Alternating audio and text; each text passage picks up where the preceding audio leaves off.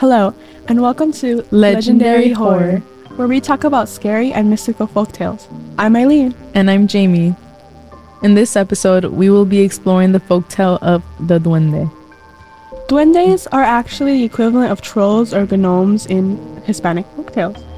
But what actually are they? In general, duendes are small miniature humanoid creatures that are rumored to be around 9 to 12 inches tall. Duendes have been cited to come in various colors like green, red, and brown, and have long, unruly beard attached to their faces. Duendes can be most commonly found in forests, but are known to occasionally live in the walls of human homes, and seem to prefer the walls of small children's rooms, or where children might reside. But how do they sneak into your rooms? Duendes are believed to have some mystical powers. These magical powers include invisibility and the ability to shrink themselves into the size of small insects. Along with these mystical powers comes a very mischievous personality. These very personalities cause them to be known as tricksters and troublemakers in Hispanic folklore. Only showing themselves to select few, most of these select few happen to be children. So, as we get ready to tell some stories about the duende encounters, I would like to tell a story of my own, from the time that I've encountered a real-life duende. It was a Friday night, and my brother's girlfriend had just given birth to my newborn nephew named Luis. She was sitting on the top left side of the bed, and I was at the bottom, near her feet. Suddenly, everything turns soundless when I see the door slowly creaking open. My eyes widen when my sight makes contact with little miniature creatures with cone-type hats, about 5 stacked up on each other. Believe it or not, they start to flow and climb up on each other until they eventually reach my drawer and start to dance and sing in a language I couldn't understand. It felt like I was in a trance. It was so bizarre that I couldn't believe my own eyes. The only thing I would do was stare and question if it was a fever dream or not. Eventually, they left the same way they entered, dancing and singing, almost like it was a joke to them. The moment they left the room, it felt as if I woke up from a dream. I quickly turned to look at my brother's girlfriend, and while I looked at her, looking for some kind of confirmation that what I was really looking at was real, I asked her if she just witnessed the same spectacle, and with the same face of shock, she responded with a simple blank look, and somehow that was all I needed to realize that I wasn't crazy. Have you ever experienced a paranormal phenomenon?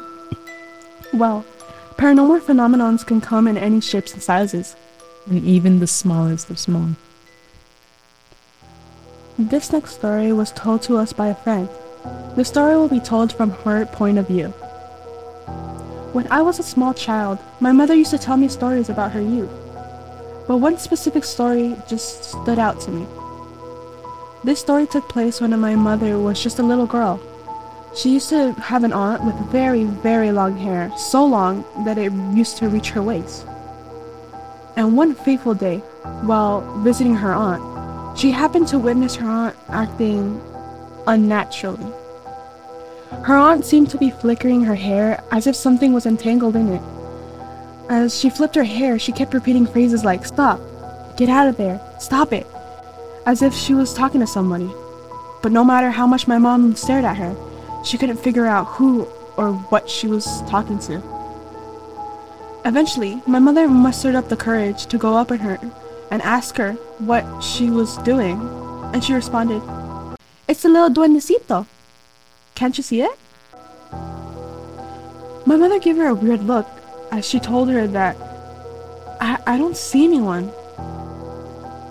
Later on, she decided to ask her own mother about her aunt.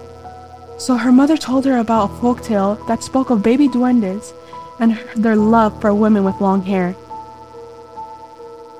These duendecitos, as they like to call them, enjoyed playing small tricks and jokes on the women they followed, but they were also known to provide protection to them as well. And to this day, I think about the story every single time I think about growing my hair out. This podcast was brought to you by Virus Sweep. Although virus sweep won't protect you from the things that go bump in the night, it will protect you from things like viruses and potential hackers that want to take much more than just your soul.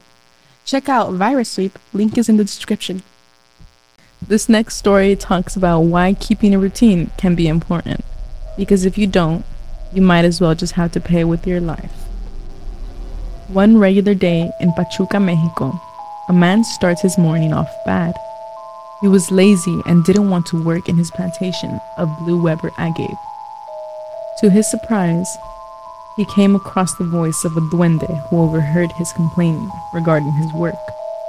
This duende says to the guy, "I'll do all your field work in one condition. If you feed me food every day before you eat so you won't forget.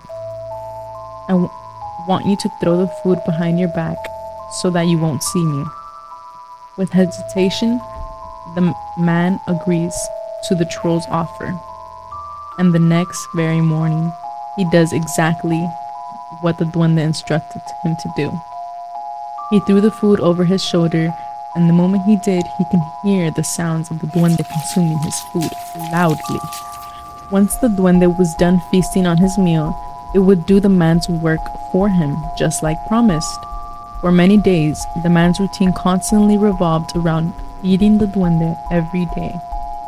The man remembered to feed the duende for 2 weeks straight, until one day, he wakes up late after a night out. The man felt an overwhelming feeling of hunger, so he started to eat some food that was laying around. While eating his meal, the man soon realized, to his horror, that he forgot to feed the duende. He started to panic and tried to throw the food over his shoulder, wishing that everything would be okay. But that was not the case. Without revealing himself, the duende started to confront the man about his broken promise. The creature continued to explain how he had forgotten to feed him, and now he would have to pay back his debt to him in another way. The man quickly became hysterical. He started to yell and scream as he told the duende to "Leave my house. You are no longer welcome here." And with those words, the duende suddenly disappeared. The next morning, people started to notice that the man's work was not yet done. And as concerned neighbors and family, they started to search for him. He was finally found. The man's corpse was completely torn to shreds. It looked like someone had sprinkled his remains on a plantation agave. Even to this day, no one has been able to explain what exactly happened to this man. But can you?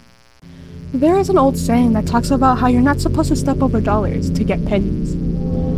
But in this story, a man does just that and ends up wasting his precious time just for a couple of coins.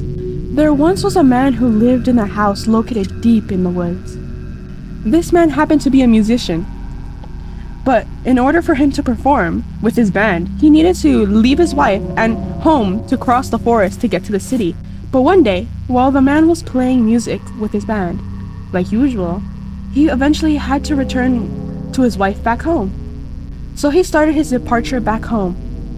But when he was halfway into the woods, he came across a group of duende-looking creatures who grouped together in a circle.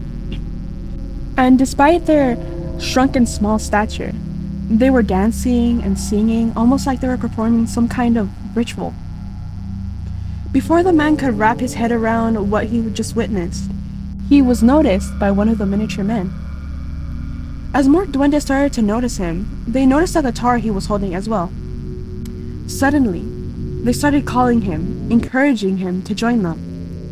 And with a surprisingly calm attitude, one of the duendes with a surprisingly squeaky voice said, "If you play us some music for a good while, I will give you these gold coins as payment." Dazzled by the shine of the gold coins, the man agreed to their request. He took out his guitar and started playing for them. He played various tunes for the duendes for around 30 minutes before he was allowed to go home. But before he left, he happily took his payments from the wrinkled hands of one of the duendes and placed it in his pocket and left on his journey back home. As the man was finally making it back home and knocked on his door, the man was met with one of his friends greeting him at the door. With a confused look, the man asked his friend, "Where is my wife?" And with a shocked look, his friend called out for the man's wife to come to the door. The moment his wife's eyes met his, she started bawling her eyes out. The man asked his wife, "My dear, what is wrong?" She responded, "Where were you all these years?" He responded, "Years? But, my dear, I just came back from the city, like every other day." The wife looked up at him and said, "No, my love, you've been gone for 5 years. Please forgive me." "Forgive you for what?" the man replied. The wife continued, "Well, I thought you would never come back, so I remarried your friend." The man looked at her and his friend with a look of disbelief. "No, I was only playing tunes for the duendes for like 30 minutes. 30 minutes! I should only be 30 minutes late, not 5 years late." The man yelled with an unrestrained rage and frustration. "Duendes? Tunes? What are you talking about?" the wife said in response. "Yes, the duendes. See, they gave me these gold coins as payment."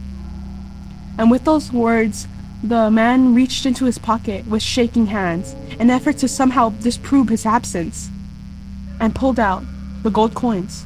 But they were no longer gold coins, but just simple, regular old pennies. Nothing more. Have you ever decided to trust someone you shouldn't have? If so, how did it turn out for you? Did it end up alright? Or did it end up costing you everything? I'm Eileen. And I'm Jamie. And that was Legendary Horror. But before you go, remember, without imagination, there is no horror.